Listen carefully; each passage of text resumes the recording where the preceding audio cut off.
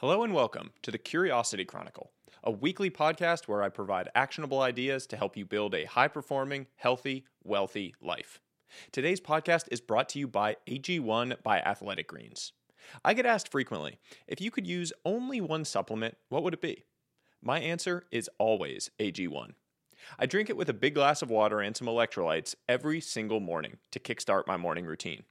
I started taking it in 2011 after spending time with the founder at my training facility and have been hooked ever since. It replaced an entire cabinet of expensive supplements for me in one daily scoop.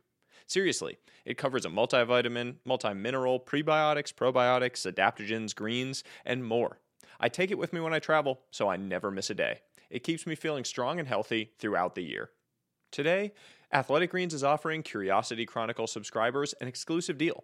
A free 1-year supply of liquid vitamin D plus 5 travel packs with your subscription purchase. To take advantage of it, go to athleticgreens.com/Sahil. Now, on to today's piece. Lessons from David Foster Wallace's This Is Water. On May 21st, 2005, David Foster Wallace stepped up to the podium at Kenyon College to deliver the annual commencement address. The author was most well known for his novels, which had received much critical acclaim and had earned him the praise of being called, quote, one of the most influential and innovative writers of the last 20 years. If he were alive today, I can only assume that it would shock him to learn that the speech he delivered in 2005 would be perhaps his most durable and impactful contribution to the world. To put it simply, if there is one piece of writing that has had the greatest impact on how I think about the world and my experience in it, it is this speech. The speech, which would later become known as This Is Water, begins with a simple parable of the young fish and the old fish. There are these two young fish swimming along, and they happen to meet an older fish swimming the other way, who nods at them and says, "Morning, boys, how's the water?" And the two young fish swim on for a bit, and then eventually one of them looks over at the other and goes, "What the hell is water?" With this clever opener, David Foster Wallace makes a central point that runs through the speech. The most important realities are often completely invisible to us, and will remain that way if we let them. In today's piece, I'd like to take you on a short journey through his words, cover the 3 critical lessons that have had a lasting impact on my life, and leave you with one action item. Note, italics in the written version are quotes from the speech, with bolded portions added for emphasis. Lesson: fight the arrogance. Early in the speech, Foster Wallace shares a simple story of a religious man and an atheist discussing the atheist's near-death experience at a bar. The atheist was on the verge of death in a snowstorm, so tried praying and was promptly saved by 2 Eskimos who came walking past him. The religious man hears the story as conclusive proof of the existence of a God. The prayers were answered. The atheist tells the story as conclusive proof of the lack of existence of a God. 2 Eskimos saved him, not his prayers. Here, Foster Wallace makes his point.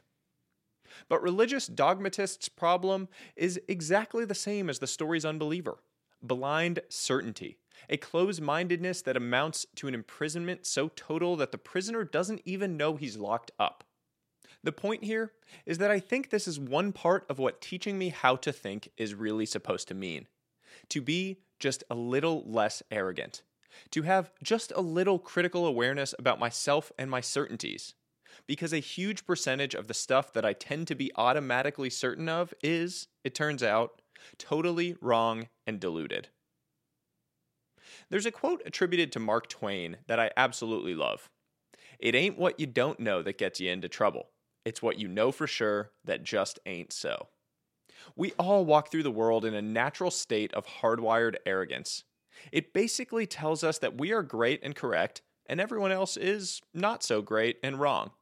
It's easier for us to have a 100% certain view of the world, to allow every new fact to either confirm our view of reality and be absorbed, or refute our view of reality and be bounced off into oblivion.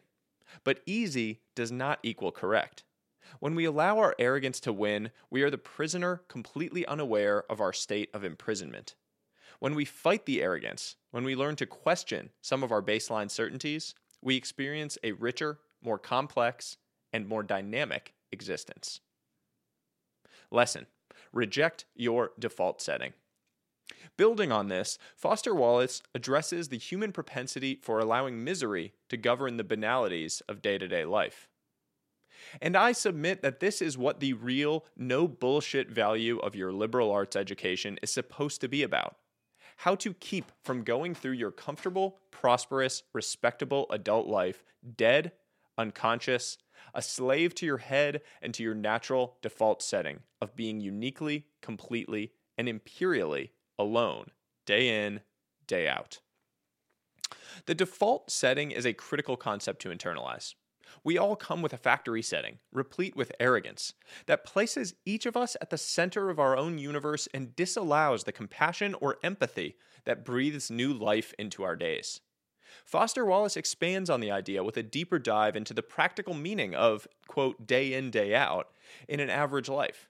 He weaves an illustration of a long day of work followed by traffic jams and a crowded supermarket, an easy-to-imagine tale of annoyance and misery.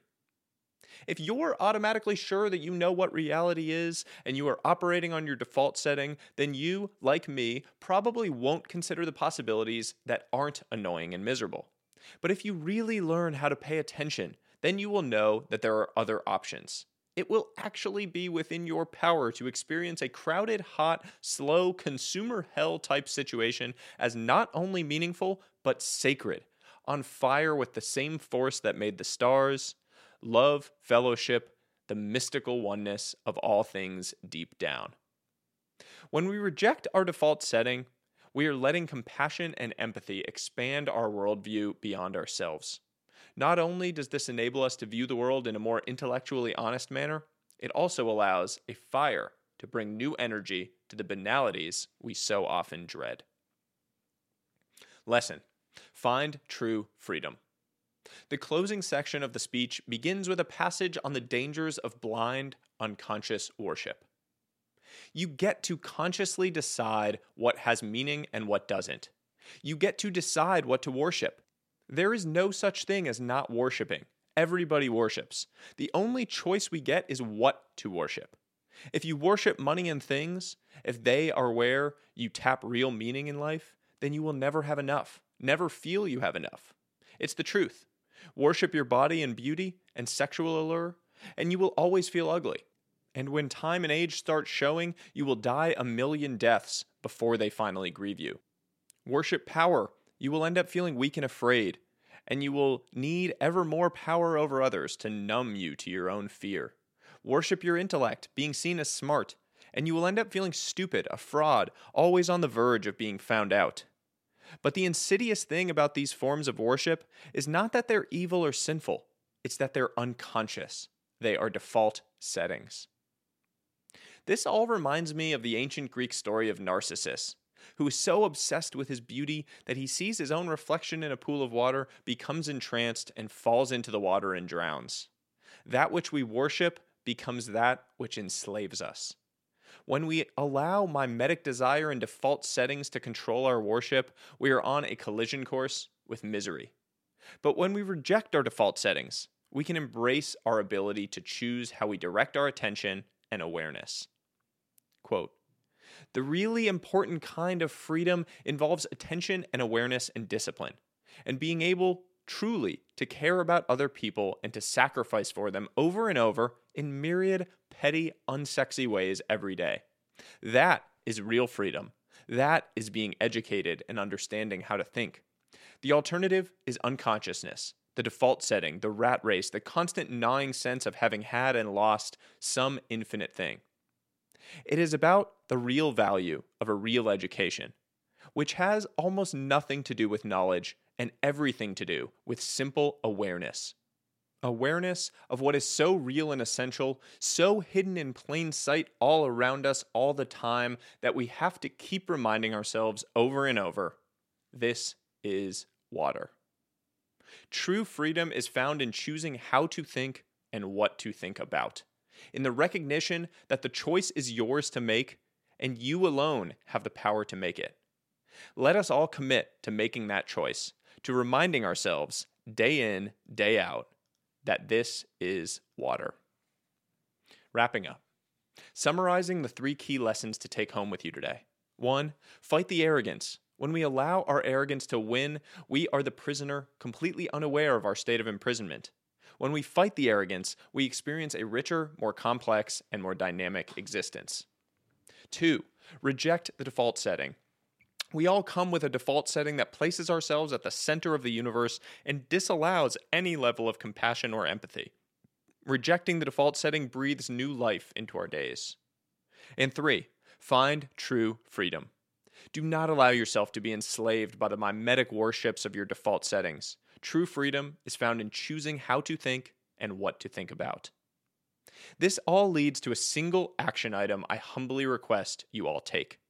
This week, when you inevitably encounter some situation in which you find yourself defaulting to a state of boredom, annoyance, or misery, pause a moment and consider how else you might choose to perceive the situation. This simple act of defiance will compound if you let it. You may find yourself experiencing new and unexpected joy in the banalities of life. You may find yourself realizing that the water is pretty nice today. That's all for today's piece. I hope you enjoyed it, I hope you learned something, and I hope you'll share it with others. As always, until next time, stay curious, friends.